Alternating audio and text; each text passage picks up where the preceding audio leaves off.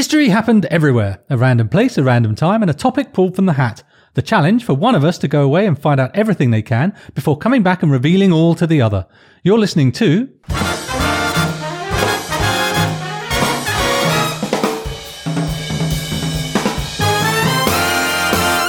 History happened everywhere.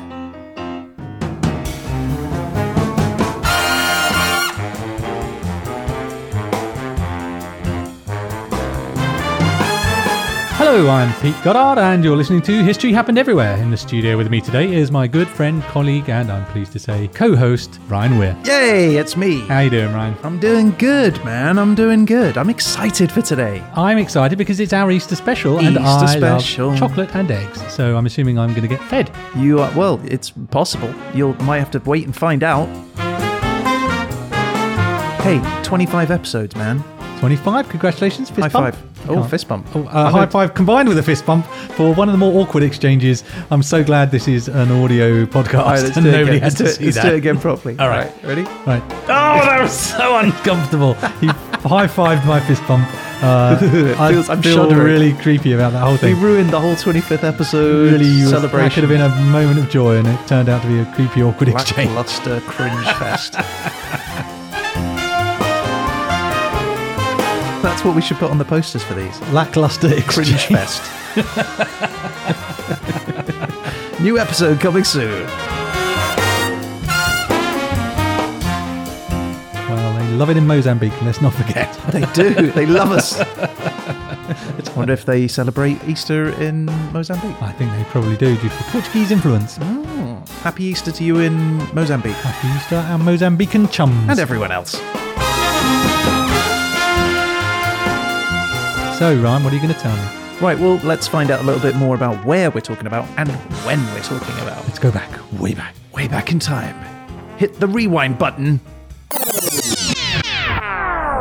Okay, let's hit the doors later. So it's, the engine is running. Okay, so here we go. Right, and my country is Kazakhstan. Classic Easter country. Kazakhstan. Kazakhstan eggs. Right? Everyone loves a Kazakhstan egg. Everyone loves a Cadbury's Kazakhstan egg. Okay, here we go. And the time is... Okay, the Protestant Reformation, which is 1517 to 1648. Oh, that's I mean, feels okay. I don't just know. We've over been wrong 100 before. years, 130 years. Obviously, we're not going to run the days later for the subject because it is Easter. So, Kazakhstan, 1517 to 1648, and the subject of Easter.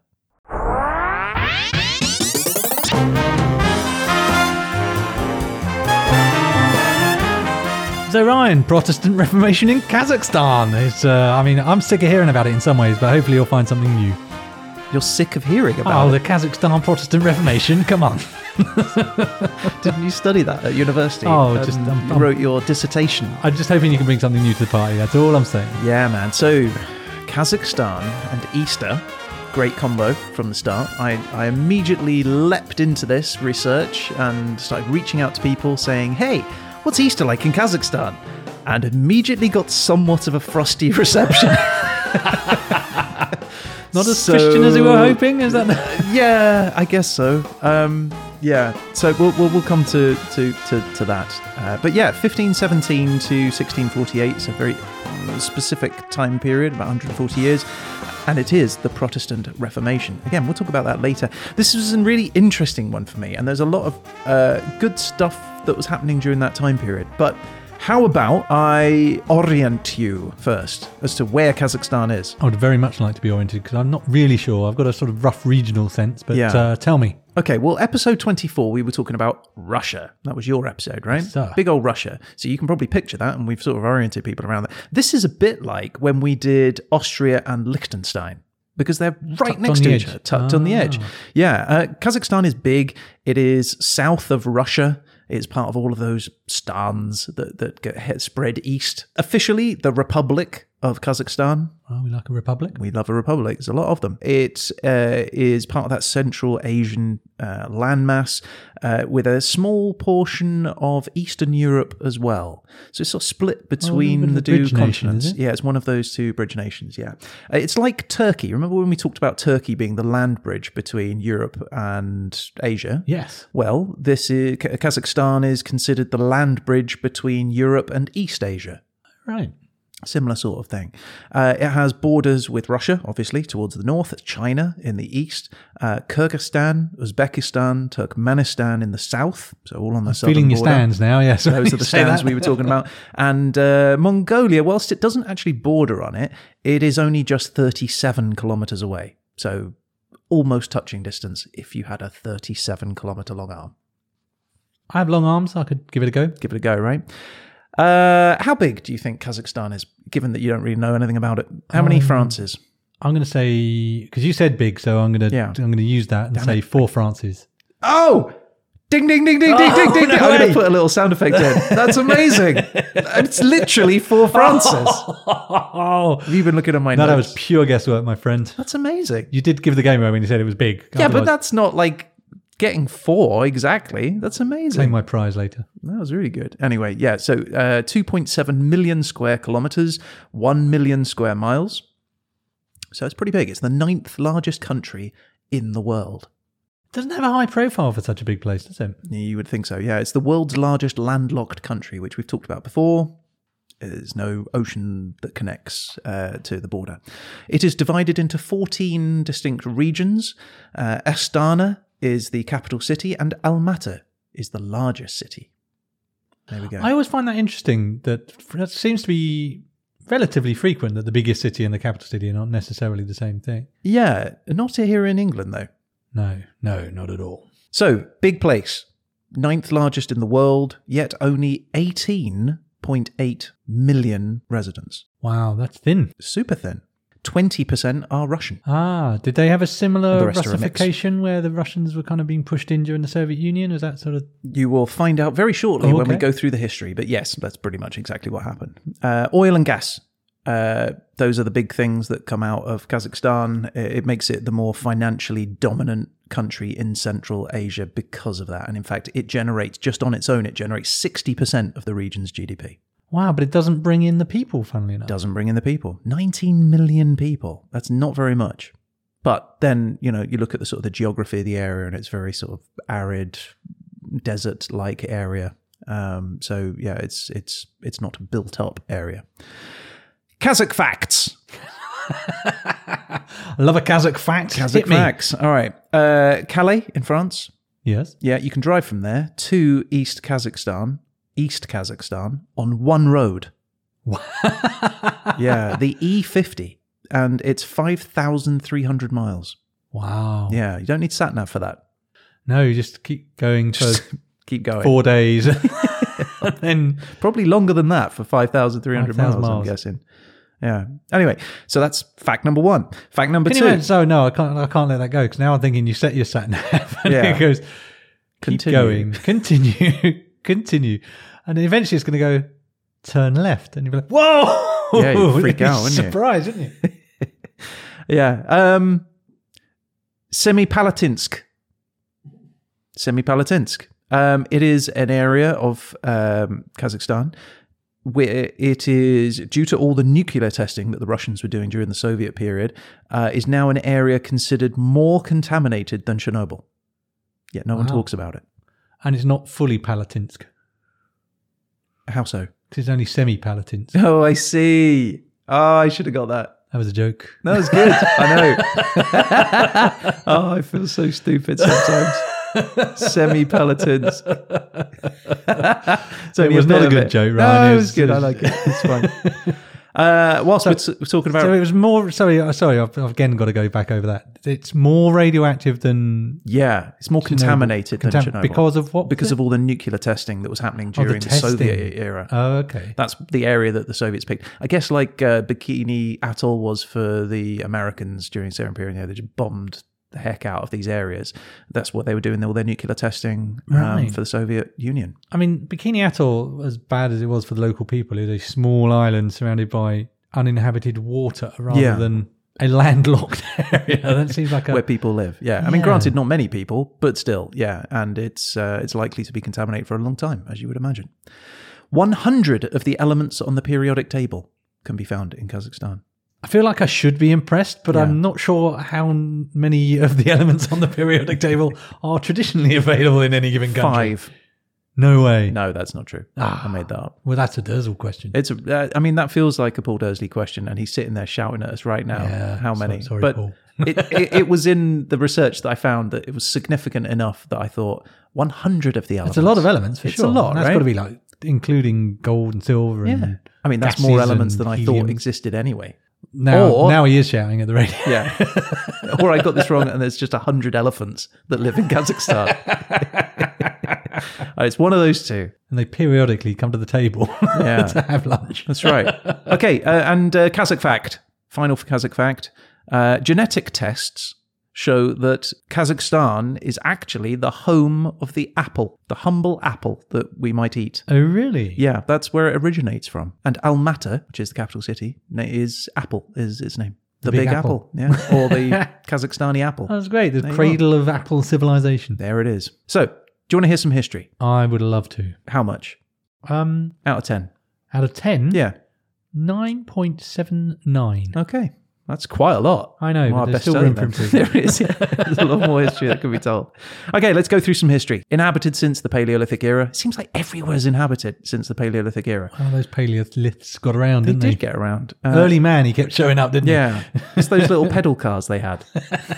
Little feet pop out of the The feet bottom. through the bottom, Yeah, yeah. yeah. They just pedal really fast. So it's a key part of the steppe route, which is the ancestor of the Silk Roads, which we've talked about previously before, the big trading area. It's where we see the first domestication of the horse, which are really ponies, but we're calling them horses for the now, and that's in this region. There are a number of nomadic groups in this area at the time. There are tribes, empires. It just seems to sort of percolate with different bubbles of populations all spreading around, all during this period. 329 BC, Alexander the Great, his army arrive, fight against the Scythians. And then for 1,000 years, it's just this mix of tribes. They're just invading and settling, including the Arabs, who at this point start to introduce Islam. And that sort of happens, like I say, for 1,000 years, and up until around about the 13th century, and then things start to get a little bit more interesting. It starts to solidify in terms of culture and community. And much of that is due to Genghis Khan, who invades with his Golden Horde, which is like the western branch of the Mongol Empire. Western branch. The you make it Western sound- branch, the yeah. regional The manager of the Western branch of the Golden Horde. I'm Hello, coming to coming destroy through. your town. Could just sign here. Thank you very much. Kazakhstan is then so it just falls under a succession of those Mongol rulers, and for the next 200 years, it's nomadic life. It's where you start getting the Kazakh language starts to emerge. You start seeing more of the culture and the traditions start to kick in. The economy starts to cement itself. So a couple hundred years later, and the ruling structure changes, and it splits into several groups now called the Khanates, which is an awesome name. And the Kazakh Khanate starts officially in around about 1465, so just before where we're looking at in our time period. And it's in the late 15th century, so late 1400s, the Kazakh Empire starts to rule that entire region, and they are feared by all. So the Mongols has now disappeared, and it's now the Kazakh Khanate that are ruling that area. It's said that they were so powerful that they could command 200,000 horsemen and bring them into battlefield at any time. So a lot of horses racing at you. But good for the roses. So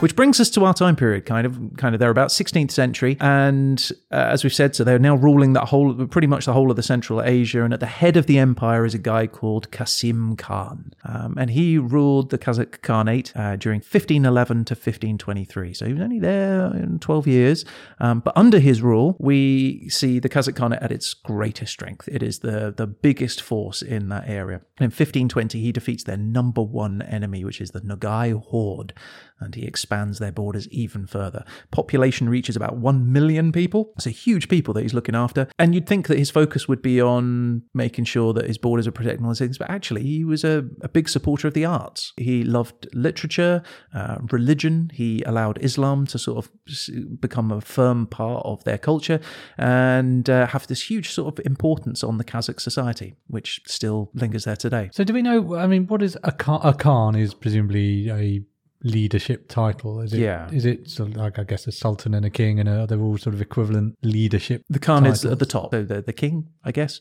And and so his empire starts to become known. He starts getting a bit more worldwide recognition. So Europe starts to become aware of the Kazakh Khanate, and their reputation starts to expand out into Western Europe. Becoming an influencer. Definitely. And so part of that culture and establishing the people, the Kazakh people, is that he introduced the first code of laws in 1520, and he called them the Bright Road of Kasim Khan. And that sort of laid out the instructions on how people should be living their lives and the punishments if they did not. You can see that's quite a clever naming, isn't it? Because if you said, well, the Bright Road of Kasim Khan says you should do this, and you think, well, that does sound like a book I should be following. Yeah, the Bright Road. Okay. Yeah, fine. Yeah, exactly. So by the end of this period, the Kazakhs had almost entirely converted to Islam now. It was less strict than perhaps in other areas. It was, it's sort of more informal religion. Now, Kasim has several sons, and they go on to control the Khanate and take that further. But their authority starts to weaken, and it weakens because they split themselves up into three different hordes. You've got the Great Horde, the Middle Horde, and the Little Horde. You don't want to be head of the Little Horde. Oh no, the Little Horde's coming. It's like, come on, guys. We're scary though. We're the fierce Little Horde. Yeah, you're still the Little Horde. You're still the Little one. But in each of those hordes, the Khans had to rely on the tribal chieftains, which were known as the sultans. So they're like the next step down. So you had to rely on those guys. You had to keep them in favor, but they were just massively unreliable. And that was a real problem. If you're rushing into battle and suddenly the tribal chieftain just isn't there with his people, that's an issue. And so that is an excellent understatement. Yeah. Charge. Oh, it's just me then. Damn it. Sultan! And so Kasim's last son, Haq Nazir, he reunites those three hordes. They don't exist anymore, and he just strengthens the empire into one again. But temporarily, this doesn't last. By the 17th century, the empire starts to fragment again for pretty much the same reasons. And by 1731, the Kazakhs have to go to Russia and say, hey, we need some help from these rival tribes that are stepping in and trying to take, and are taking over our land.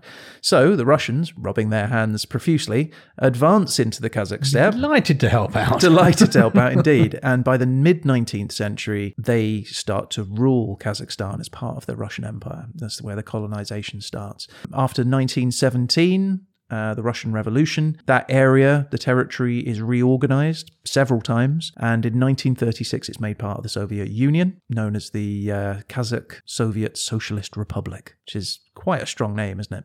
And up until 1991, Kazakhstan is the last to declare independence from the Soviet Union. And that brings us up to where we are today. That was a good tour. I like that. Thanks, man. So do you want to hear the Kazakhstan national anthem? I'm hoping for something martial and exciting. All right, let's have a listen, shall we?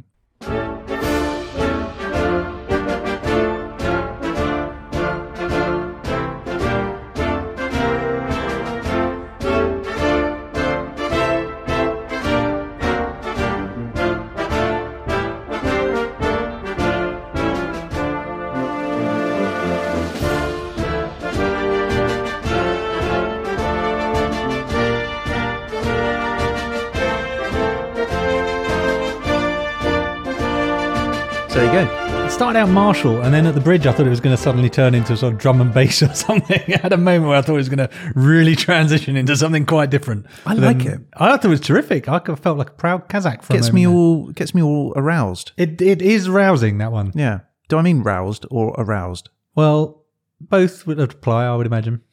Okay. Just aroused really has broader implications. But okay. It applies. Okay. I'm sticking with it.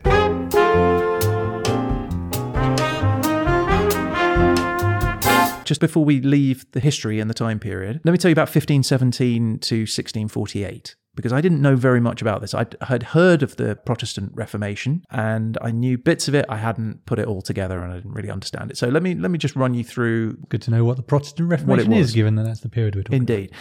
So, 1517, a German monk called Martin Luther thinks that the Catholic Church is just a bit too strict, right? And it's too powerful, it's too corrupt, and taking things too literally, right? Like the Catholic Church is saying this bread and wine, once you eat it, actually literally turns into the body and blood of Christ. Luther was like, it's symbolic, it's just bread and wine, and it's not really blood and body. So this, amongst a number of other things, he writes a document called the 95 Theses. And he nails it to a church door. He nailed it. And so a group of people come along and they're like, what's this stuck to the door? I'm going to read this. And they're like, this is kind of cool. I agree with this.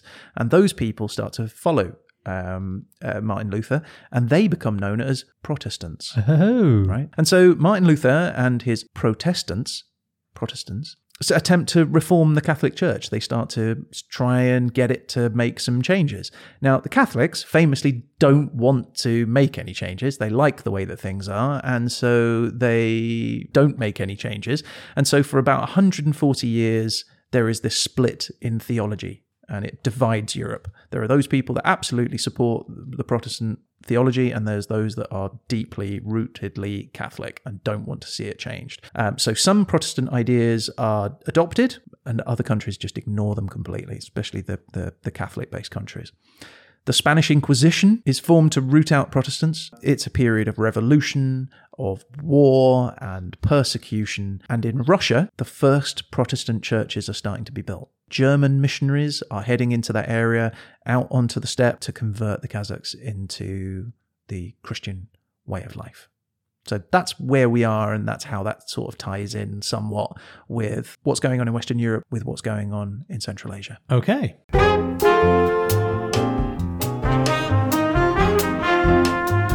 Should we talk about Easter? Let us talk about Easter. All right, let's talk about Easter. So, Jesus Christ and Easter. What? Why are you laughing? That was a strong open. Okay, the Easter story. It's at the heart of Christianity. It remembers the story, for those people that don't know, of Jesus Christ's execution by crucifix, his body being buried in a cave, and his subsequent resurrection by God. That's the story. It's unlike the Christmas story, which is much more focused on his birth. His virgin Christmas story. It's a bit more, yeah. There are gifts and all sorts. This one less so. Easter commemorates the sort of that belief that Jesus sacrificed himself and endured great suffering to redeem humanity from sin. It's why many churches in Eastern Europe consider Easter to be more important than Christmas, and it's why it's celebrated in a larger scale in many cases. There are two main churches which celebrate Easter. This is Christian churches. There is the Western churches, which Catholic, Protestant, Anglican, those type of churches. And then you've got Eastern Orthodox. These are the Orthodox churches that you might have heard of, the Oriental churches, and those churches that are affiliated with the Roman Catholic Church, believing same stuff, just different ways and approaches to it. And they almost derived, though, didn't they, from the Eastern and Western Roman empires? Yes, exactly, which we've talked about on a couple of these episodes. They've come up, right? haven't they? And they tend to celebrate Easter at slightly different times. So the Eastern Orthodox Church celebrates Easter either at the same time or up to 1 to 4 or maybe even 5 weeks after the Western churches. And the reason for that being is that in the 16th century, most Christians followed what was known as the Julian calendar, which was established by Julius Caesar in the year 46 BC. But the Julian calendar had been sort of underestimated, like it miscalculated the duration of the Earth's orbit around the sun. So there's like a difference of about a week between what real time is and the calendar time. So in 1582, which is during the period that we're talking about, the Protestant Reformation, Pope Gregory VIII He gets together a crack team of astronomers and scientists and mathematicians. Calendar manufacturers. Exactly. And he says, right, do me some math, people, and work out a better calendar. And so that's what happened. And they create the Gregorian calendar. And it meant dropping some days because they realized, there's a week too much here. So by papal decree, he decides that the 4th of October is fine. That's a regular day. The next day, which should have been the 5th of October, suddenly becomes the 15th of October. So I know a little bit about this, actually, because certainly I think it was in the UK, there was huge protests about this lost time, and people were upset. And when someone first introduced me to this idea, I thought, well, that's silly because the next day is still the next day. Until the very night where I was doing a night shift, when I had to put the clocks back. Yeah. And then I went from it's 1 o'clock and now it's midnight again. And I thought, yeah, time is passing, but I have been cheated here. Yeah, absolutely. Yeah. And you know what? It caused real problem, right? Particularly those Protestants that we were talking about that were like, well, you know what? We're not going to listen to a Catholic Pope telling us what to do and what not to do. So they just ignored the Gregorian calendar and continued with the Julian calendar. And what that meant was that you've got different people across Europe all using different calendars, which meant that you receive a letter from a Frenchman that hadn't been sent yet because the date he sent it was prior to you receiving it. So you received it before he even wrote it. So there was all sorts of I think your pizza is problems. free under those circumstances. Yeah. If your pizza arrives before you ordered it, it's free. Yeah. It's astonishing. Anyway, so there was this period where, there was these extra 10 days that were just missing. Anyway, the Orthodox churches decide that they're going to stay faithful to the Julian calendar. And so the dates differ even to today. Culturally, everyone's moved non-religiously. They've moved to the Gregorian calendar anyway, just because that just seems to be the way forward. But for religion and religious purposes, the Julian calendar is still adhered to. So Easter is May the 2nd, 2021. So that's why I'm comfortable doing this episode when we're doing it and whenever it gets released, because for somebody somewhere, it's going to be Easter. Yeah, somebody somewhere, Easter is there. So that's kind of the Christian aspect of Easter. So Muslims and Easter and Jesus Christ. Let's talk a bit about that. As I was told at the very beginning of my research, very few Catholics in Kazakhstan. In fact, 72% of the Kazakh population are Muslim. I thought you were going to say 72 Catholics from yeah, and these are not far names. off, not far off. For 25% of the population are sort of Russian Orthodox, which are sort of those ethnic Russians, Ukrainians, Belarusians. Big furry hats. Big furry hats, that's right. So they've got about 2,300 mosques versus about 1,000 churches. So you can see how the split is heavily in favor of Islam and the Muslims. So for Muslims, Jesus, and this is where it gets a bit confusing for me, and I didn't quite understand it, but now I think I have a better grip of this. So apologies to anybody out there if I've misunderstood. Feel free to tweet us at HAG Podcast and let me know if I get anything wrong here. But as I understand it, Jesus is considered one of the greatest men in Islam. The Quran refers to Jesus as the messenger of God, the word of God, and the spirit from God. In fact, 93 verses of the Quran refer to Jesus of Nazareth, more than any other prophet except Muhammad. Now, the Prophet Muhammad considered Jesus as his brother, and millions of Muslims are named after Jesus and Mary, Isa and Maryam. I'm definitely pronouncing those wrong. In fact, a belief in Jesus is a requirement. It's an absolute requirement if you're a Muslim. So Jesus Christ exists, right? They're not questioning that. That is part of it. So they believe that Jesus was mortal. He was born of a virgin, that he healed the sick and gave sight to the blind. He raised the dead. He was a prophet like Adam, Noah, Moses, Abraham, David, Solomon, Job, John the Baptist. They believe that he was a Muslim and that Jesus is the Messiah. According to sayings of the Prophet, which is second only to the Quran in Islamic authority, Jesus was assumed into heaven and will return at the end of time in the east of Damascus, his hands resting on the shoulders of two angels. When it sees him, the Antichrist will dissolve like salt in water, and Jesus will rule the earth for 40 years. So, firstly, I definitely want to be there when the Antichrist dissolves like a salt in water. Salt in water, yeah. That's something I want to see. Sure. It's like the end of Raiders of the Lost Ark, isn't it? Secondly, Yeah. 40 years, though, doesn't seem like much. That's a long wait for a 40-year rule. Still 40 years, though. You can get a lot achieved in 40 years. Plus, I'll take 40 years of paradise, actually, now I think There you about it. go, right? But what they don't believe is that Jesus is the Son of God, okay? Well, then we should fight continuously about that. Indeed. They don't believe that he was almighty. They don't believe that he's eternal.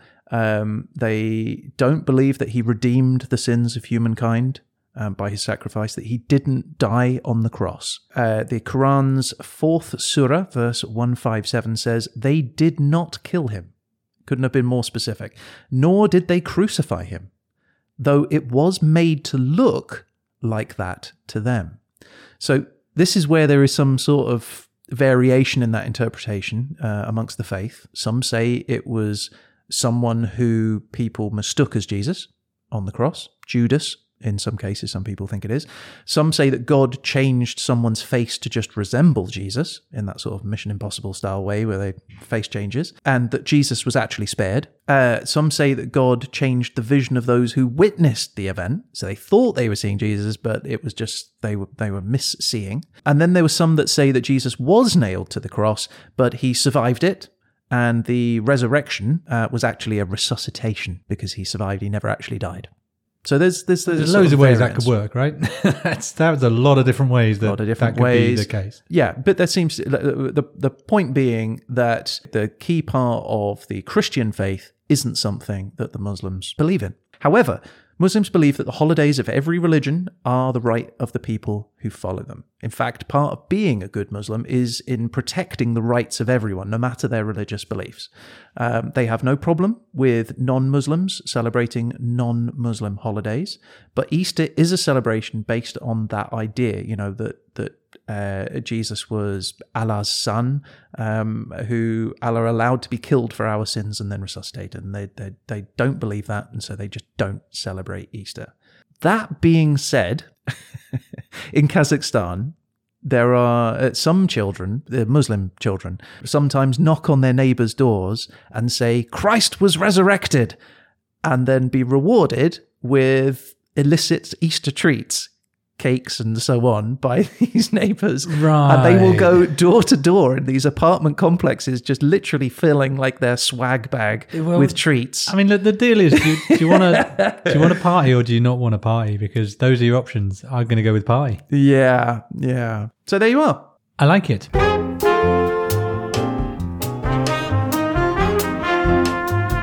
What we have now is we have a little game that we're going to play. I love games. It's called an Easter egg hunt.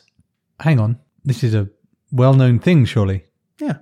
And this is a Kazakhstanian thing? No, this is an Easter thing for our Easter episode special. Ah, okay. That will help us guide us on our way through to the next few topics to talk about. Is it a game that I can beat you at? No, I've decided to move very strongly away from games that you might be able to beat me at. I would love an Easter egg hunt, Ryan. Okay, well, there are Easter eggs hidden in the studio. No. Yes. There are 7 eggs in the studio. 4 of them contain subjects I'm going to talk about, and 3 others have a little surprise. So I'm just going to... So you're going to go and have a hunt and find me an egg. And find you eggs. Yeah, one egg, and then we're going to take it in turns. And find you an egg? Yeah, go find me an egg. Okay. You got time. Go, find an egg. I'm doing it. I'm finding an egg. He's looking currently through little things. Pot plants and such. Can I start? I've got one. He's got an egg. Egg number 1. I have an egg. Okay. I have an egg. So I have tell an us, egg. describe, what have you got? Put my headphones on. Okay. It's a yellow egg. It looks like a little chick. It's got a cute little face. Oh, it's got chocolate in it. It's got chalk. Oh, It's on the floor now this is complicated because I have to read something out, but there's chalk available. All right, what is it? What does it say? Is it a number? No, it says something. Then you have got a non-section, which is Kazakhstan jokes. Our famous festival tradition. Here we go. Kazakhstan jokes. So, okay. I'm glad you explained that this was a joke because it's not immediately evident. It might not be at the end either. Okay.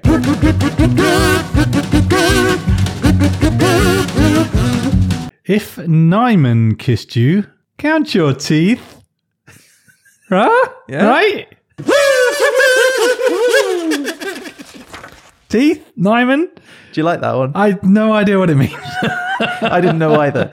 So this was a request that I put out on Reddit for some Kazakhstan jokes on our Kazakhstan. So thank you everyone who submitted your jokes. You did a great job. And this one in particular, I had to ask as well because I was unclear. In fact, I had to ask about most of these jokes because I didn't get them. But then you would be. They're regional, You're not right? Kazakhstani, Exactly, right? and they're cultural.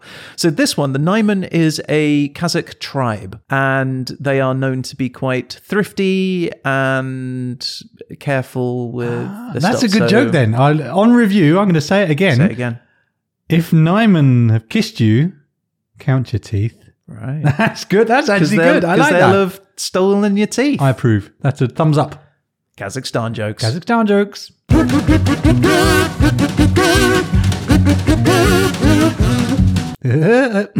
That's going in. All right, I'm going again. Egg number 2. I can eat my chocolate on the way. Yeah. The egg hunt continues.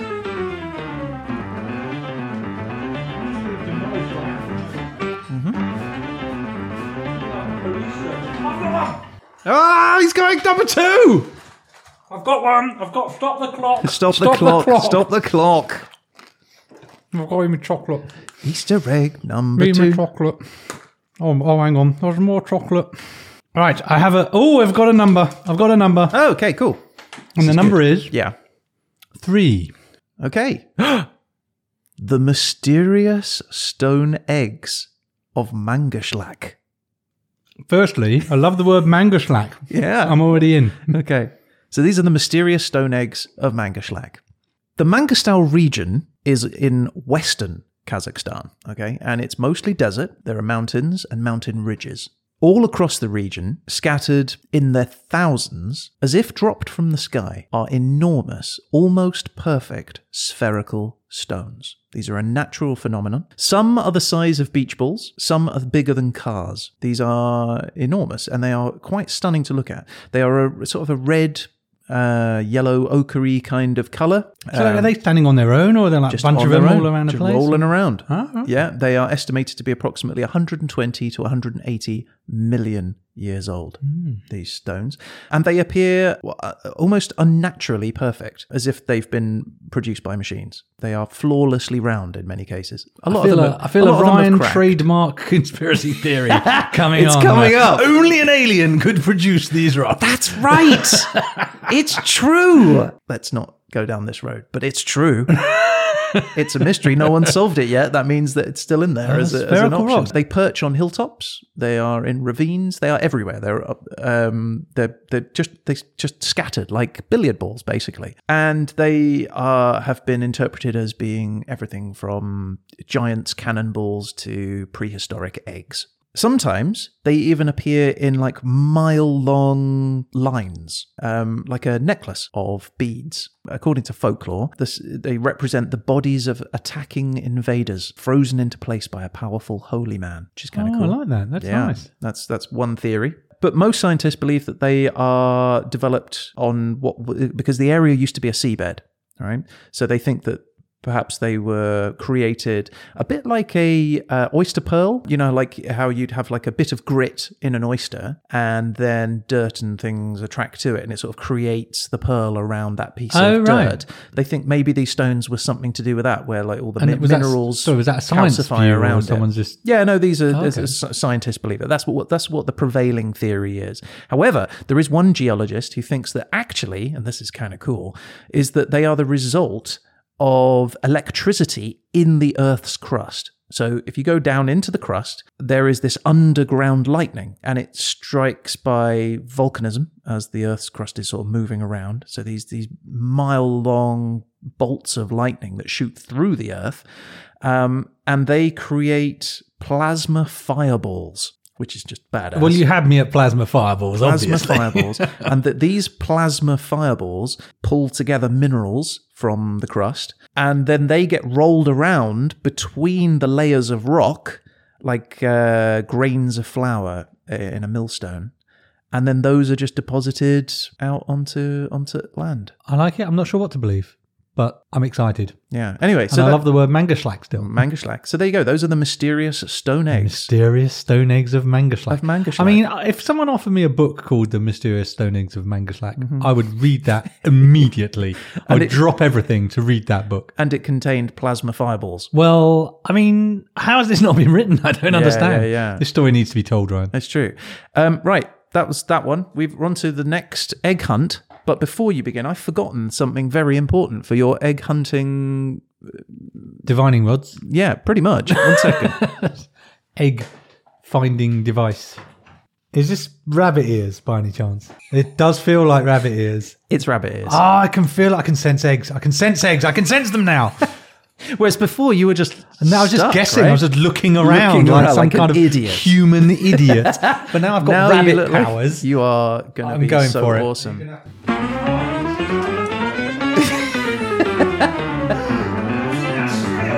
Straight away, dude.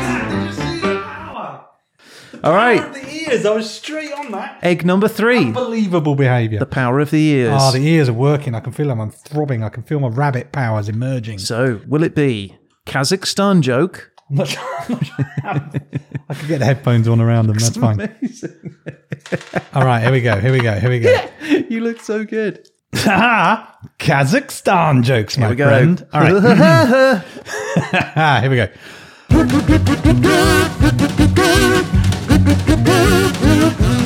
If Kazakh says he doesn't brag, he brags about the fact that he doesn't brag. Kazakhstan joke. Those crazy Kazakhs. Do you understand that one? Yeah. Do you understand that one? Yeah, they just can't help bragging. They're braggarts. They brag. The Kazakhs, they're just bragging all the time. joke, Brag. I'm a Kazakh. Look at me. Oh, got all my bragging skills. It's a good They joke. got bragging skills. It's a good joke. I like it. Yeah. I'm going again. 4 out there. Hidden somewhere. Some are trickier than others. He's rooting around in the foliage. Will he find egg number 4? Egg number 4. Will it be a Kazakhstan joke? Yeah, got one. Egg found! All right, here we go. So, will it be a Kazakhstan joke? Tension builds. Here we go. Oh my God, there's like an essay in this one. Kazakhstan jokes. Okay. This is a longer joke. Several pages. Yeah, there's several pages of joke on this one. It says to be continued on this one. Okay. Are you ready? Yeah. Are your sides sufficiently bound ready together? to split. Okay.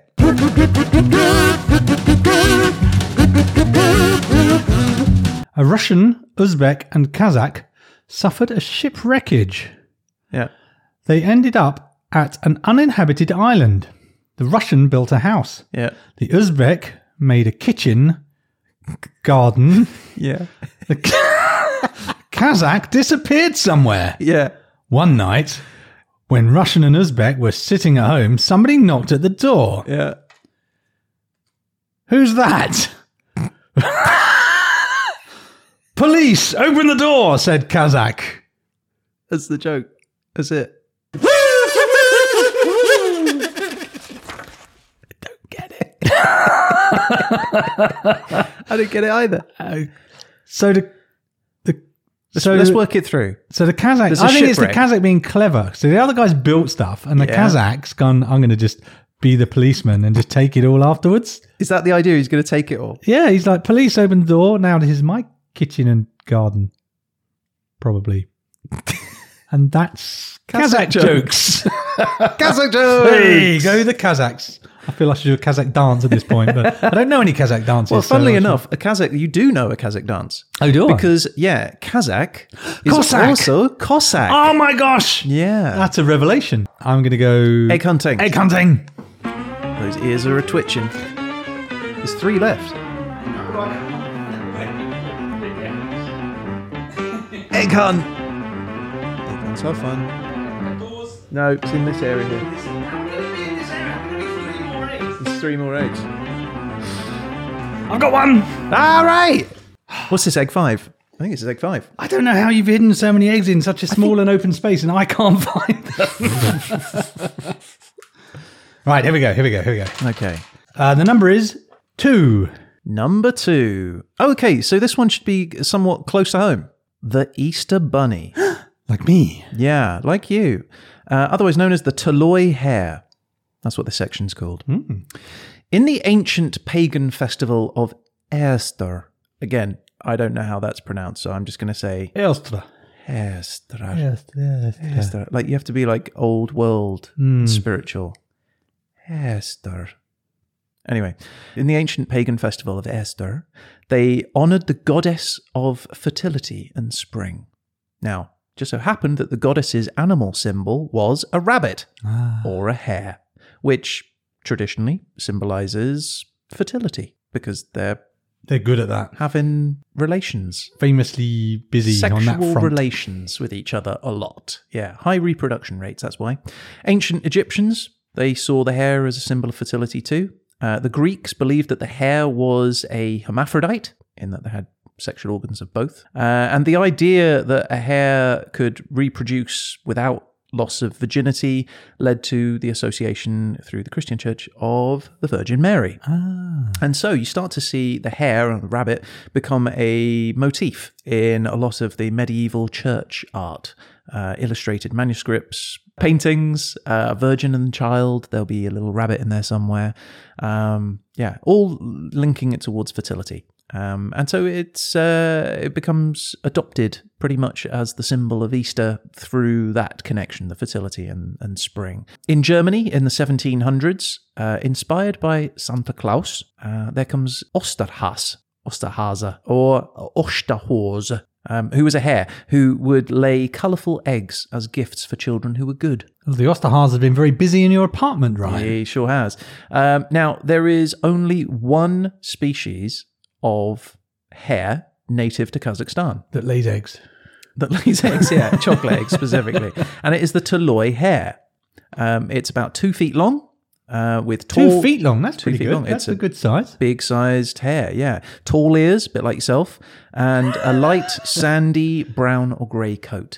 It lives in the sort of semi-desert, arid areas, so rocky, very few trees and shrubs, but it sort of lives around those just to give it a little bit of shelter. It lives alone in a small territory of about 2 hectares. Yeah, so it has the equivalent. I think I looked it up. There are 93 million hare territories to a France. All right, that's good to know. Yeah. Unsurprisingly, hare country is smaller than France. France. Yeah. And it reproduces quickly, but a little less than other species, perhaps because of the environment. I don't know. Only 1 or 2 times a year, producing about 1 to 9 hares. So I guess 18 a year. And it reaches sexual maturity only after 6 months. Well, that's part of how you get busy, right? Nocturnal species, which makes sense, given its nocturnal activities. Know what I mean? I certainly do. It can run really fast, up to 50 miles an hour. No way. That's pretty fast. I love it. Yeah. And it digs a burrow, like you would expect a rabbit or a hare to do, but only when it's breeding. Doesn't want to be showing off. It's likes it private. But otherwise, it just sort of scrapes a little depression in the ground and just lies in it to go to sleep. Isn't that sweet? I don't know why I like that fact. When it's colder, it digs a slightly deeper. It just lies in a little hole. Just goes to bed. This will do. This is it. I can't be bothered to dig further. It's hunted, as you might imagine, for its meat and for its fur, for food, medicine, and clothing, used for felting. Anyway, it does not lay eggs, so far as we know. I mean, it just doesn't. It's just a mammal, right? No, we don't know. We don't know. Okay. Yeah, and that will be forever a mystery. Forever a kids. mystery. All right. More eggs. How many left? Hang on. We've got 7. 2 right? left, I think. Okay. No, 2, 4, 5. Yep. Okay. I'm going. He's off. Ears don't fail me now. Oh, you were very warm there. I have it. Hooray! Fiend. Egg number 6. It's a number. It's a number. Number 4. Number 4. Okay. Let's talk Nauruts. Sorry.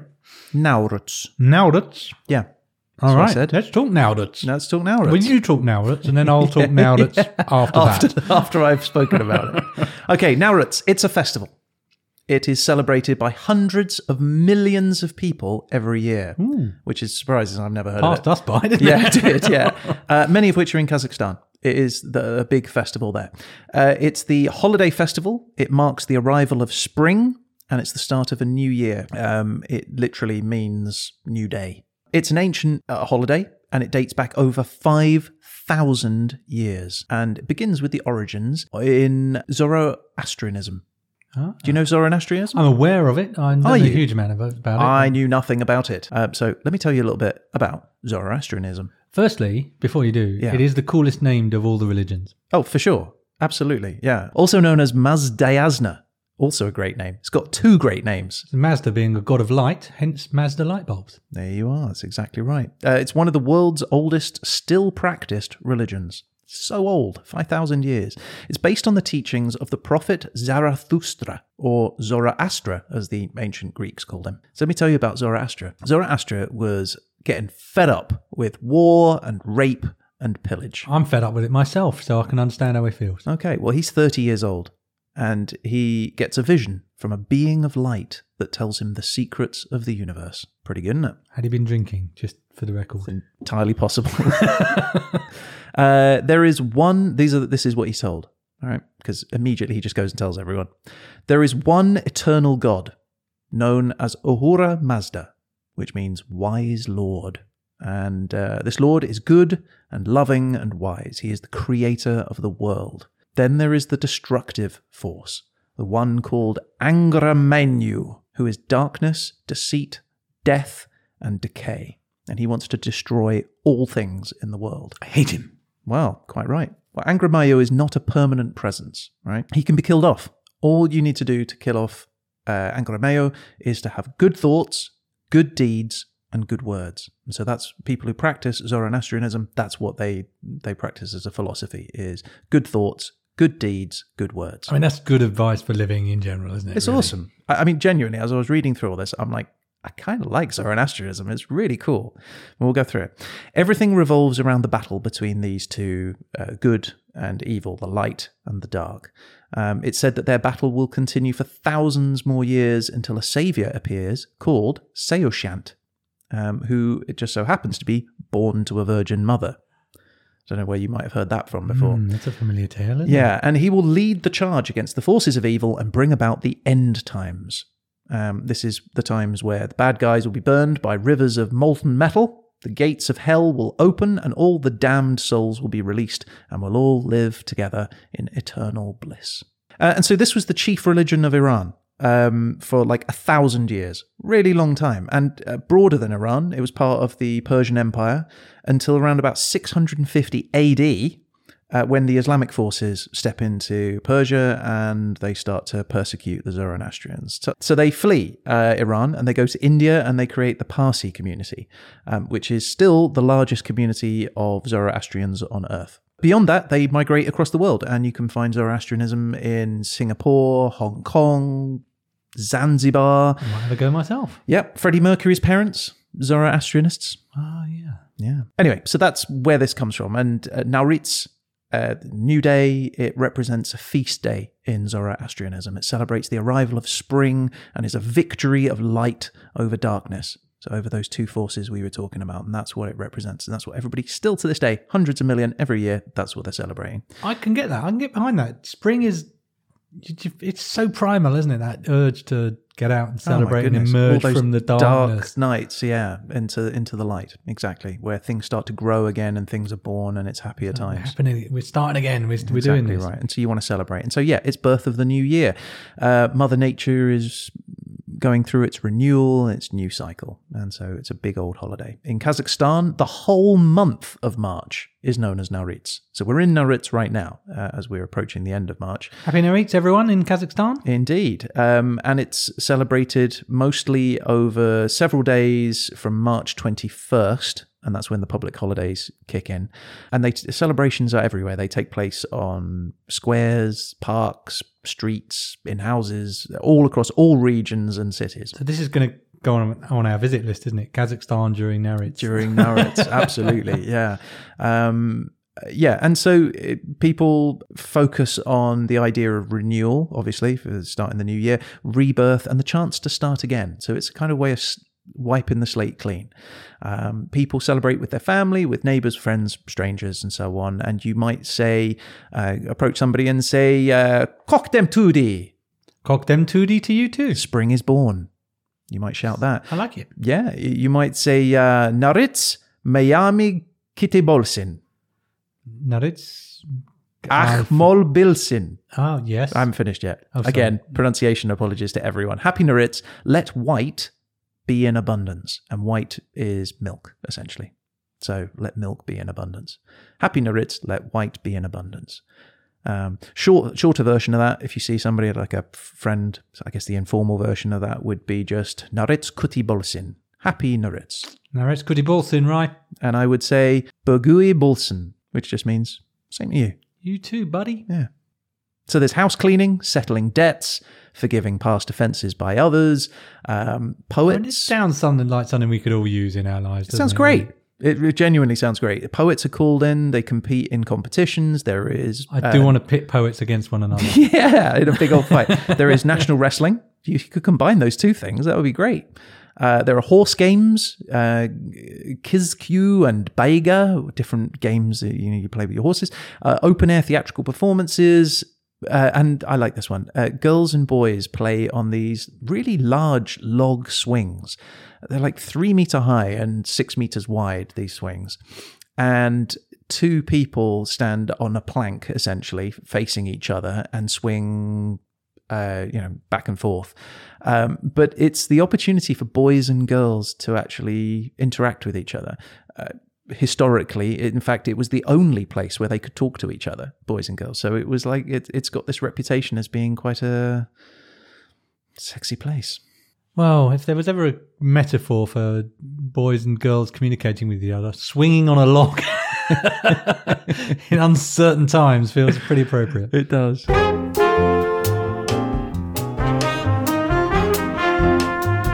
So those are some of the things that happen in Narits to celebrate. But one of the big things about the holiday is the food. I'd like some chocolate, right? Let's talk about the food. Let's talk about Narits Koshe. All right. The main dish, the symbolic dish of Narits is the koshe. And it's offered to all guests in any city and village. Wherever you go, you'll be offered some of this. Are you going to offer me a horse's nostril or something in a minute? It is a unique recipe. It's cooked with just 7 ingredients. Butter. I like butter. Right. Salt. I'm pro salt. Barley. I like barley, the country, and the food stuff. Rice. Rice is noodles. Good. Noodles are great. This is great. Oh, yeah. Kefir. What's kefir? Yeah, like milk. I like milk. Yeah. And horse meat. What? Horse meat. Yeah, I could eat horse meat. Yeah, right. Great. Good news. Basically, each of those component ingredients, they symbolize 7 prosperous elements. 7 is the number for the lucky number for this period. It's symbolic. It's a near universal lucky number, isn't it? It is, yeah, especially for Narits. So growth, luck, happiness, wealth, health, wisdom, and heavenly protection. It's said that to indulge in Narits Kosher is for your year to be prosperous. And I want you to have a prosperous year. I want a prosperous year. I want a prosperous year, Ryan. So let me go get you. Get me some Narits Kosher. I'm into which it. I have made for you. I'm very excited. Hold that thought. And you've never made this before, just for the record. Never once. Never will again. Yeah, okay. So Ryan's bringing me what appears to be a tray. And now there's some very serious looking Tupperware coming out. My nervousness levels are increasing, I'll be honest. He's opened up what appears to be a kind of a yogurt. That's exactly. Oh, it looks quite thick. It's quite thick. I'm going to do your big and it's come out of the fridge, so it's a cold, thick. A cold dish. It looks kind of a porridgey. You can serve it hot. It's porridgey. It's got I can see noodles happening. Yeah. I can see noodles. It's very thick. It's white. It looks. There's lumps of some things in it. Happy Narits, Ryan. This is for my. Here we go. So, I mean, I'll be honest. It sounded really good when you explained it to me as a sort of steaming. steaming Yeah. bowl of Nauritz Yeah. broth. Yeah. The refrigerated looks. I mean, how you finding this? This is the yeah, national dish. It's very. Can you see the horse meat? I can chunks? see the horse meat chunks. I might start with the horse meat chunk actually. Do it. That's, I've never had horse meat before. So. Well, here we go. Oh no, the horse is good. Yeah. All right. Boiled for 2 hours. The The horse meat. That's how you get the flavour out, isn't it? For sure. Yeah. So I'm going to take a spoonful of the whole thing. There's noodles kind of hanging off. There's very white. You can exchange these things, by the way. So there's 7 ingredients. You can so you Exchange don't them for if you don't like you could put chocolate in it if you wanted, but if you don't like noodles, for example, you don't have to put those in. So Okay. this is it's flexible in the So, sense as long as you've got 7 ingredients in it. All right. So I've got a big spoonful of it. I've got some noodles. I'm assuming there's barley in here. There's barley There's in there. rice, There's rice in here. there. I've got a good bit of horse meat. I can see Yeah, that. yeah. I'm going to do it. I'm doing Do it. it. Go for Here we it. go. Enjoy. Your face is a picture. Do tuck in, Pete, because there's a lot of it. I don't know how much. There's really a lot of it. There's probably a don't litre think- of Nauritz kosher I here. think the audio does quite how much of this there is justice. The good news is that if you were there, It's got every sour- house you go to, you would get a bowl of this, That'd be really something. and you would have to make it and prepare it for people that were coming to visit you. So I don't. The component. Yeah. I'm sorry for not articulating this. No, one. look, The component parts of it are all right. It's the sort of soury milkiness. It's very sour. Yeah, I'm not- that'll be the kefir. Not loving it. Butter. I'm going to have another spoonful. Do it. I'm going to have more horse meat in this one. I think. Yeah, I think In that's the probably horse a good meat will idea. balance it out. Yeah. Here we go. Happy So- Nauritz, mate. Happy Nauritz, buddy. I made this for you. There's a lot of it. You're gonna Let's have have to eat. another good New Year. You don't see. Quite milky sour, isn't Joking it? aside, can you see how this has taken off as the national festival dish? Oh, Hundreds of millions of people are eating this. well, I mean, depends on what you're used to, doesn't it? You just wanted chalk. I'm going to have another one. I'm going to have another one. I'm going to do it. He's going to do it. I think because Maybe I'm it gets thinking better over it's one of time. those things that later on you go, Yeah. oh man, I'm really craving some of that now. It's Kosher. horse meat. There we go. And it's third big spoonful. Yeah. How's the rice, by the way? Is it cooked? Is it a bit crunchy? Hard to tell. I don't think this is my cup of tea, to be honest with you. Is it not?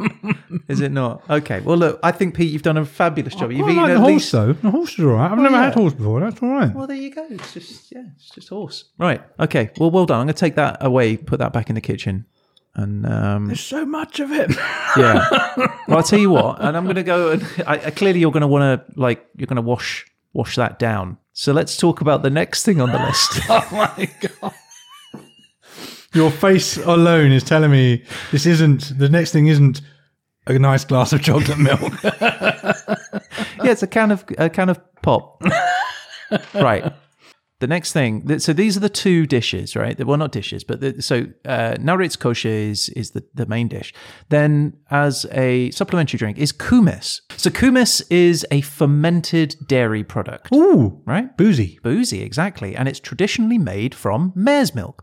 So it's in Mongolia. It's Hang on, called whoa, erag. Can you just pop back a second Yeah, to sorry. that bit? In you said? Mongolia, it's A little called bit before erag. that, just slightly before, just like 10 Oh, it's a seconds or so before fermented that. It's a dairy fermented product. dairy, yeah. Yeah. Then just the In bit Mongo- after that, Traditionally. yeah. Traditionally made from mare's milk. In Mongolia, it's yeah, that called... bit. Again, only clearer, please. right, so it's... so it's a dairy product, traditionally made from mare's milk. Well, you find the mayor of a town and then milk that mayor. Yeah. What if it's a male mayor? I mean, what can you do?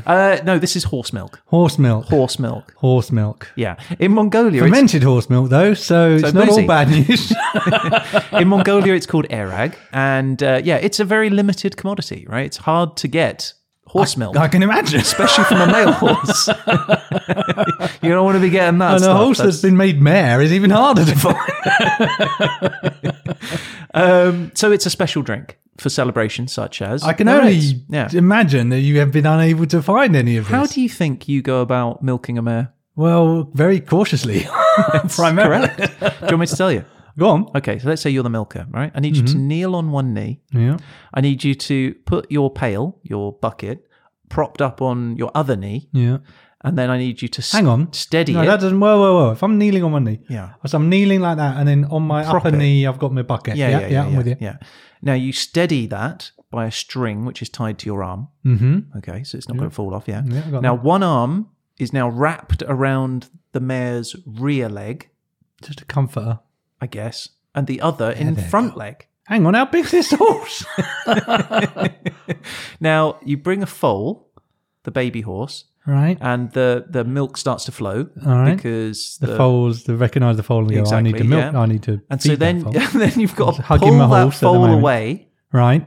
How am I doing this? I've already got one arm around the front and the back Just of the telling you horse. the instructions. All right, fine. You pull the foal away, but you don't let it go too far. You leave it touching the mare's side, so the mare knows Just that the pop it on the top of foal the is mare, there. Just During the entire speculate. right, and then you're able to continue milking because Then it I thinks that you are the foal. Right. Okay, It feels dangerous. easy. During one season, a mare or female horse produces approximately 1,000 liters of milk, Plenty for my needs. which is enough milk to replace the volume of blood in 100 people.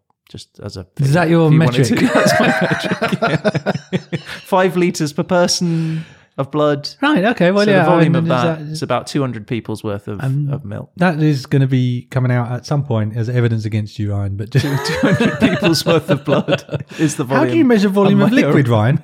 The amount of humans I can replace their blood of course. Yeah. Anyway, right. So traditional kumis, it's created by adding the unpasteurized raw mare's milk straight into a large horse saddle bag, and it's Sounds huge safe. as well in your yurt, Oh, yeah, your absolutely. nomadic yurt, and which already contains at the bottom of that bag some of the previous fermented kumis. Because you need the, need the culture. Absolutely. Exactly. Otherwise, what's the point? And then over the course of hours or days, Mm-hmm. the whole family takes turns to stir it.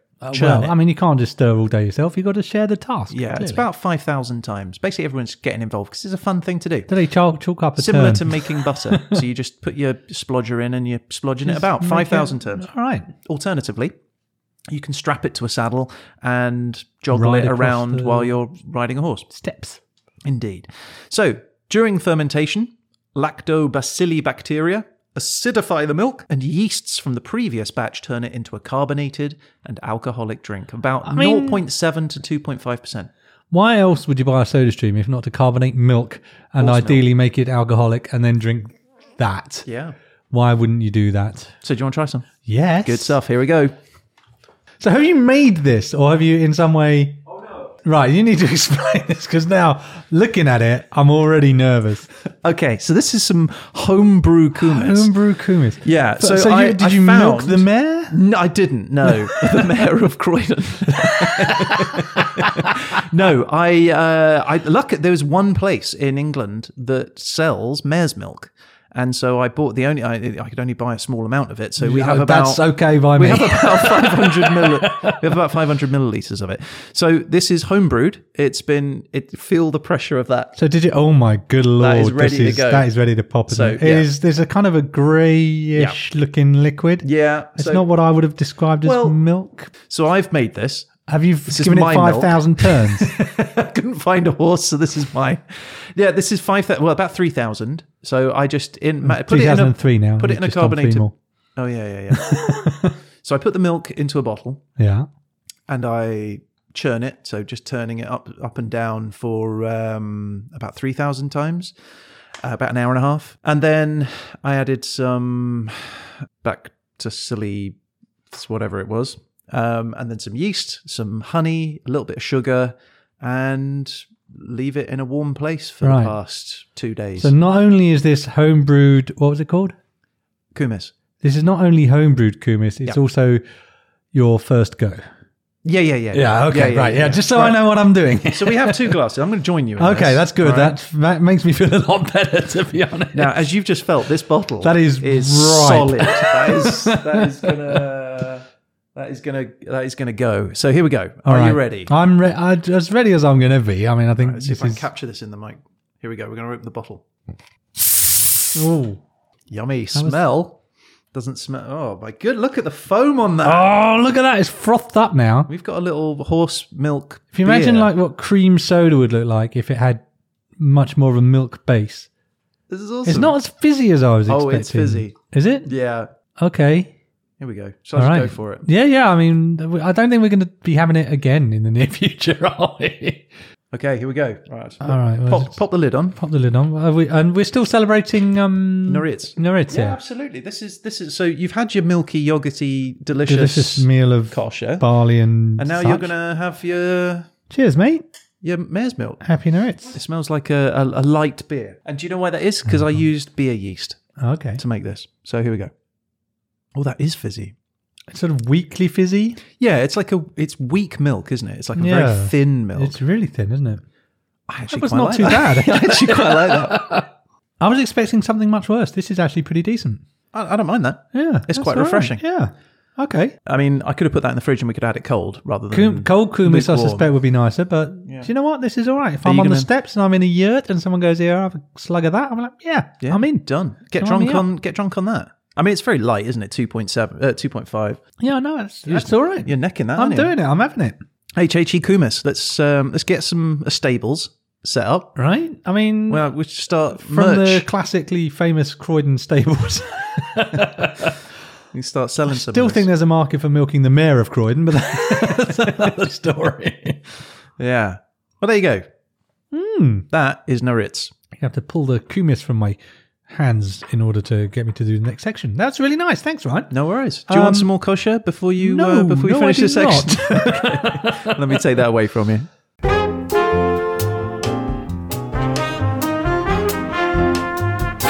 You're cold there. I actually don't know where this one is. Oh, right. Okay. Yeah, we're still here at 2 a.m, tearing the place apart. Yeah. Tear the drywall down. It's under the floorboards. Normal service will resume shortly. He's got the egg! I've got the egg. Victory is mine. Right. Just have a sip of Kumis? kumis. Yep. It's a bit warm. Has it sort of made itself warm somehow? Well, no, it's been brewing in my laundry room. Oh, okay. That's appetizing. I mean, I didn't put my laundry in it. It's got like a vanilla-y taste. It's genuinely nice. Yeah. I'm going to finish that for sure. Yeah. It's like a fizzy milkshake. And I have discovered, sir, number one. Number 1. All right. Let's see if this is any better, shall we? The face you made suggests it's not. Pascha and Coolish. That's what I call this section. Okay. They How you friends? feeling about that? Pascal and Coolish, they sound like great people. Yeah, they're great people. During the Holy Week, okay, Orthodox Christians make enormous quantities of traditional Russian Easter foods. Hundreds of people will pack baskets full of sausage and cabbage and horseradish and hard-boiled eggs and other, sort of traditional foods, and they cover it in a red and white embroidered cloth. Nice. Straightforward, right? Then they bring the food to the church on Great Saturday, which is the day before Easter Sunday. Okay, so they're at church. During the midnight Easter service, after the Paschal Vigil, which is basically the official celebration of Jesus' resurrection, all the food is then blessed by the priest. So all the food will be outside the church because they can't fit it inside. So he'll go out. Literally hundreds of people will be gathered around by candlelight and waiting for their food to be blessed by the priest, who comes along, sprinkles holy water on it, says a few magic words, and away we go. At 4 a.m. on the Sunday, after the hour in which Christ is said to have risen from the dead, quarters of hard-boiled eggs are handed out to everyone. Have a little quarter of a hard-boiled egg. Vodka and champagne are poured. You can see your little face eager to see whether or not there's going to be vodka and champagne. If I get an egg at this point, I'm going to be disappointed. And everybody it just sets about eating everything. Okay, so it's a celebration at this You've point. been waiting until 4 a.m, so you're probably Jesus. going to be keen for vodka and egg. Absolutely. So everybody's eating everything, all these sausages and cabbages and all that stuff. And they finish with the twin desserts of Pascha and Kulish. So let's talk about Pascha and Kulish. I think we should. Pascha. It's the name for a Russian cheesecake. Okay, it's shaped in a 4-sided pyramid. It's this really bizarre shape, which is like a sweet, creamy cheesecake, and it's decorated often with like glacé fruits, just sprinkled around it. Now, that pyramid shape, 4-sided pyramid, it represents one, the church, Calvary, the hill that Jesus died on, and also the tomb that Jesus was buried in. So it's a symbolic cake. It is made using foods that are forbidden during Lent. So it's got cheese, specifically Tvorog cheese, which is known as farmer's cheese, but over here in the UK, cottage cheese, ricotta, that sort of thing. Right. But it's like drier cottage than cheese, farmer's cheese, right? Cottage cheese was called cottage cheese because it was the sort of farmery early cheese. making cheese that people would make at home. As it turns out, cottage cheese is a little bit wetter, but yes, farmer's cheese, Tvorog, is a drier cheese. Butter, sour cream, raisins, vanilla, candied fruits and nuts, all those things, they're banned during Lent. Now you're allowed to have them. So they pop them all in a cake, put it in this big pyramidal shape, and away it goes. It's really striking, and you could decorate them all, and it's a beautiful thing to behold. It's white, and with the white symbolizes the purity of Christ, the Paschal lamb, and the joy of the resurrection. So it's, again, this hugely symbolic dish. It's made using a mold called the Paschonitsa, which is either wooden or these days plastic. The one that I've used is plastic. And it's made of sort of 4 sides, so 4 tablets. And on the inside of those is cut out letters X and B, which stand for Christos los Crias, which sounds Mexican in my language. But I'm sure it's Christos los Crios, which means Christ is risen. And there are other images as well they're emblazoned on these things, so often to do with the resurrection or the suffering and the resurrection of Christ. So you've got the cross on there, you've got spears, sprouted grains and flowers, things to indicate, sort of that change.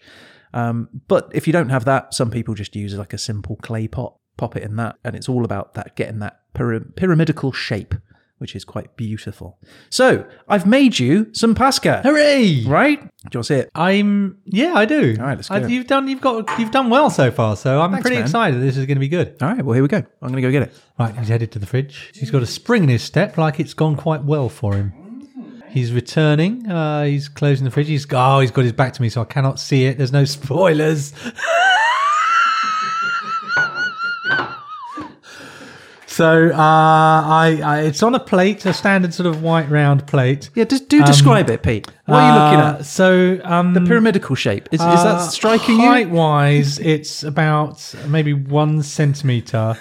It looks like a puddle. It's a puddle is what I'd describe. It's a puddle / blob. Yeah. A white puddle. Yeah. He's decorated it with flowers in his defence. Yeah, Eastery. On the puddle of what is allegedly the a pyramid shape, though. It's the pyramid, right? If you imagine you had a pyramid and then you melted that pyramid into a puddle, that's what we've got. Interesting. I mean, I value your interpretation. I don't see what you're seeing. I see a beautiful pyramid shape. No, look, we're joking. This is it's a gone very badly visual, wrong, hasn't it, Ryan? It's gone very badly wrong. The pyramid shape. I didn't. You're supposed to sieve the cheese to get all the moisture out. I don't think I did that long enough. Because what happened when I pulled the plastic sides off of the mold was it just collapsed into a blob, is really the best way of describing it. I mean, it's a nice blob. I'm sure it'll taste delicious. It's a lovely blob. Yeah. I tried really hard, Pete. I'll be honest. I'm very disappointed that it turned into a blob. Mate, it's a blob, but I haven't tasted it yet. Yeah, it's true. I was going to try and defend it, but if it was supposed to be a pyramid, it's a pretty gigantic failure. I fear that throwing holy water on it would only cause it to vomit and spin its head round. Do you remember the scene in The Thing where they put the hot wire and the blood runs off? I suspect if you tried to put holy water on this, it would scamper away. It would. With a almost sentient definitely. cake. The horror that is my cake that's shouting, "Kill me." I don't want to live like this. I'm supposed to be a pyramid.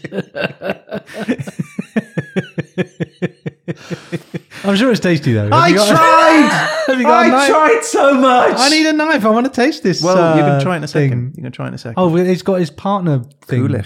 Kulek. Let's come to kulich. Please do. Okay, so kulich is an Orthodox Easter bread shaped like a cylinder with a rounded end. Hang on, what's a cylinder? Isn't Picture that in your just mind what a cylinder with a rounded end might look like. Just a... Like a what? Like a... Like a what? What does it remind you of, Pete? Well, it sounds like a rounded end cylinder, doesn't it? Does it? Yeah, it does. Yeah. A cylinder with a rounded end. Yeah, Okay, it's like a and- grain silo. And what if you were to put some white on top, like some white icing drizzled on top of that Well, it'd be cylinder like with a round a end? grain silo in the snow. A ground. Yeah, well, that's funny because that's what it is a cylinder bread with a round end with white drizzled on top. The bread's bulging top, rounded top, is supposed to represent a church dome Right? with snow on it. But the origin is in Kievan Rus. This is where this comes from. Kievan Rus. I'm a big fan, as we last know. episode 24. Yeah, and it was more likely to represent spring and fertility In those ways. in those ways.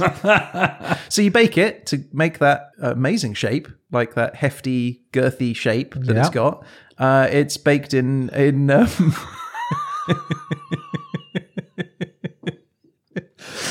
in tall cylindrical tins, like baked bean tins. Did you have to buy a mold for this? No, baked bean tins. I bought fruit Oh. tins, and you literally like a lot of the recipes just say just use a tin can. I so want to see this thing. Well, it's coming, literally. And it's a semi-sweet bread. It's similar to I Italian. I can use it to mop up my puddle of pyramid.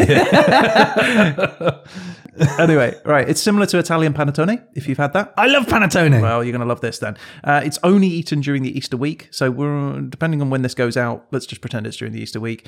And it is served with Pascha, or rather it's often served with Pascha, which is the pyramid. All right. Served as in like you cheesecake spread it thing. on it, or you just Let eat me a bit tell of you. one and a bit of the other? Let me tell you. All right. Let me tell you. I'm going to tell you. I hope you tell me. So you get the domed cap, the rounded end of the cylinder. end, yeah. Yeah. So you just grip that tightly. And then you get a knife and you cut it off. I think this kumis has gone to our heads, mate. it's that milk. And then We're drunk on milk on already. milk, horse milk. And then you cut cross slices of the cylinder and then you spread the pashka on it and then you eat it. Spread the pashka on the sliced grain Round- silo. Yeah. The And grain then silo. you And eat then that. the great part of it is because you can then replace the cap onto the reduced, shrunken, Oh, like a shriveled, crust. You use a crust in your bread, like right? a crust on a bread, yeah, All right. and it protects it. So it's actually really useful. It just gets smaller and smaller as you're using it. It's a helpful end. It's a helpful end. And so, yeah, and then when you've got the cap and the just like it's just like a little mushroom, Yeah. just the bottom bit and the top bit. Connoisseurs of these people, they they recommend they pop it in their mouths. That's a tasty treat. They pop it in their mouths as a tasty treat.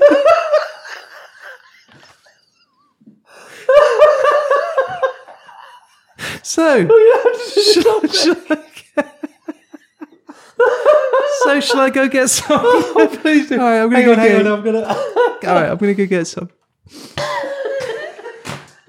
Okay, he's going to the other room. I thought he was going to a fridge or a cupboard or something. Where are you storing this stuff, Ryan? Oh my gosh, it looks amazing. Yeah. So this one works. So yeah, contrary to the puddle that was supposed to be a pyramid, these are genuinely like cylindrical with rounded end things with a lovely little icing top, like you might see on a Christmas pudding or Christmas cake rather, and nice little flowers for decoration. That looks amazing. Okay, I'll get my headphones out. Right, so here we go. They look great. So this is the Pascha. They're both called Pascha, but this one is also called kulich as well. This was just easier to just sort of say. So Okay. we have, so we've got a knife here. So we've I'm got gonna- a yeah, I'm choice gonna of 4 different sizes. So pick one which feels more relevant to you. I think The larger one or the small one? it's this one, this medium-sized one with a Medium-sized solid one. girth seems like something that Okay, I might, I've also got one here relate for the to. connoisseur if you wanted one without the icing. Oh no! We need the icing. Right, so I'm gonna gonna take cut- it just under the end, Under the it's- rim. It's kind of squeaky. I'm gonna cut a slice for you and a slice for me. Okay, that sounds How good. thin? Right? Well, About that? I mean, That's like not bread bad. size, I guess, yeah. Right, so that's happening, and then I'll pop the lid back on to That's a good idea. preserve it as per your instruction. Yeah. All right, here we go. It's quite solid, actually, isn't it? Mm-hmm. Okay, and I'm gonna. Oh, hang on. Oh, crikey. Oh, There's a knife here. Right, There I'm you gonna go. spread some of the Pasca. pyramid Pasca. on a slice. Oh, that's quite soft. I thought that would be. Well, this is the thing. Maybe I took the sides off too soon because maybe I hadn't. this set. was never going to stay up, mate. This is like a. Yeah, like right. Fair enough. I should have strained the cheese more. I have a bit of that. Thank you very much. Spread a nice bit of that. I'll have great. one for myself. Hang on 1 second. Yep. Just going to pop this one on. A bit of that on there. I can smell it. It's a very pungent smell. Not the bread, the cheesy thing. Okay, let's try. These Well, are edible I don't know what flowers, I'm by missing. the way, on these. Oh, okay. The little spring flowers. You can eat one of those. And is that a traditional decoration, or do you Well, just thought you can flowers do. would be No, you appropriate? can. You can put like hundreds of thousands, like the little sprinkles. You usually put on the kulich. On the pasca, you can decorate it with. It's usually like the candied fruits Okay, and things. right. So cherries and. I'm going for it. I've got a good spread on here. I'm going You to have a good old. All right, let's do it. Here we go. Let's do it. Here we go. All right. Happy Easter. It's a known fact that chewing sounds make great audio entertainment. And don't wind people up at all. This is really good, actually. Cool. I have to say, Ryan, it don't look nothing like a pyramid, but it tastes pretty good. It tastes like ice cream, I think melted this ice is- cream. Yeah, it's really sweet, isn't it? Yeah, it's melted ice cream. It's the smell. It's very vanilla-y. It's delicious. I love ice cream and vanilla. I like So it if very much. This would have been better had it have been blessed by a priest, I think. Even your unholy delicious treat is still nice. Well, thanks, man. Well, No, there you that's go. really good. All right. Yeah, it's a success. I think that's. I mean, visuals aside, I think that's an absolute success. I mean, I don't know what you're seeing. I see a pyramid. All right, don't forget to put the cap on the bread. There we go. Look at that. Isn't that awesome? All right. No, that was really good, Ryan. Well done. And that's it. All right, bye. I mean, I've got nothing else. That was amazing, man. You've fed me. You've some nice things. You've taught me an enormous amount about Easter, about Kazakhstan. Yep. You had a big challenge because it was an Easter special in a country that doesn't celebrate Easter. Not entirely. I think you've risen to the challenge and done an incredible job. So thank you very much. That was both fascinating and, for the most part, delicious. Thank you very much, man. Cheers. I raise Happy Easter. a glass of fizzy horse milk. Happy Easter or Happy Noritz. Happy Easter, happy Noritz, happy whatever you may believe out Whatever there, you may people. believe.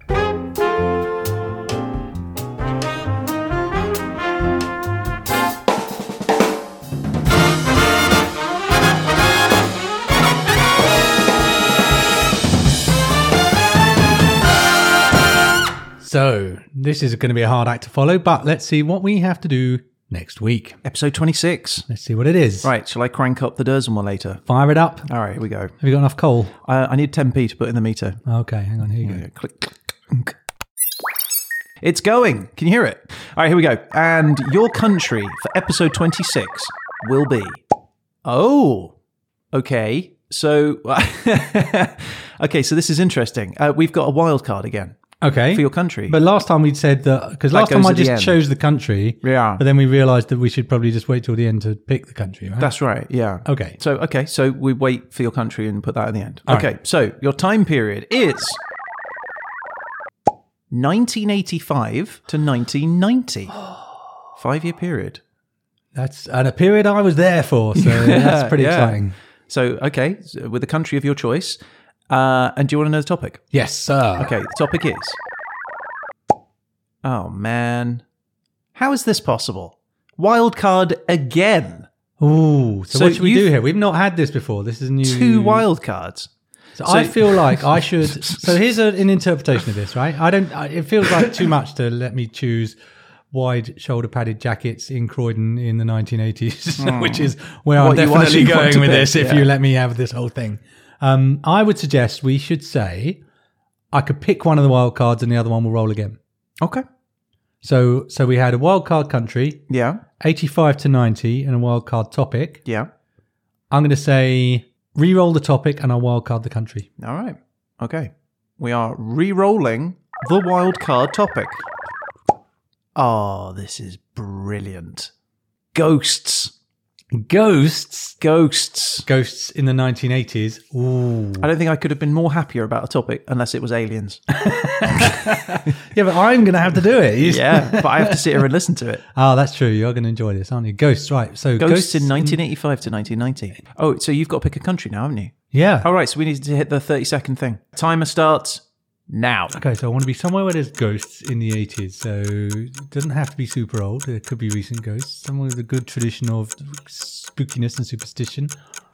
Ideally, that will be mostly in English so that I can research it properly. Can't be too new. I'm going to say the United States. Holy moly, United States. Yeah. This is like Ghostbusters era, isn't it? 1985 to 1990. I'm going to do a whole episode on the Stay Puft Marshmallow Man. Amazing. Who are you going to call? Pete Goddard.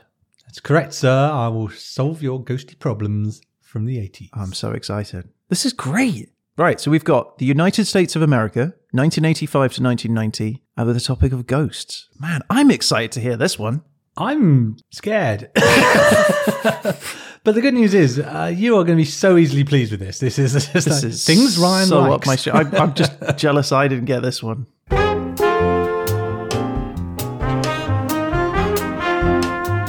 So that is the end of the show for this week. Thank you very much for listening. If you'd like to get in touch about any of the things we've talked about in the episode, we can be found on our Twitter account, HHE Podcast, or you can email us, hhepodcast@gmail.com.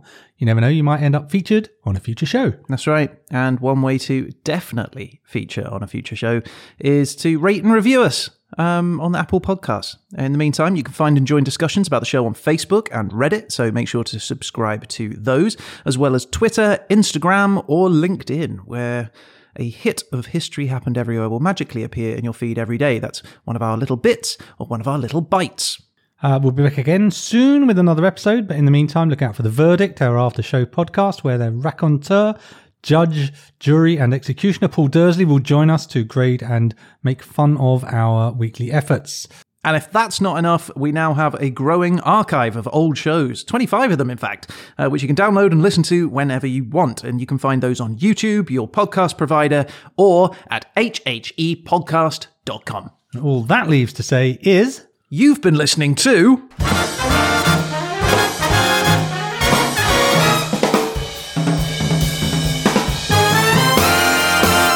History Happened Everywhere.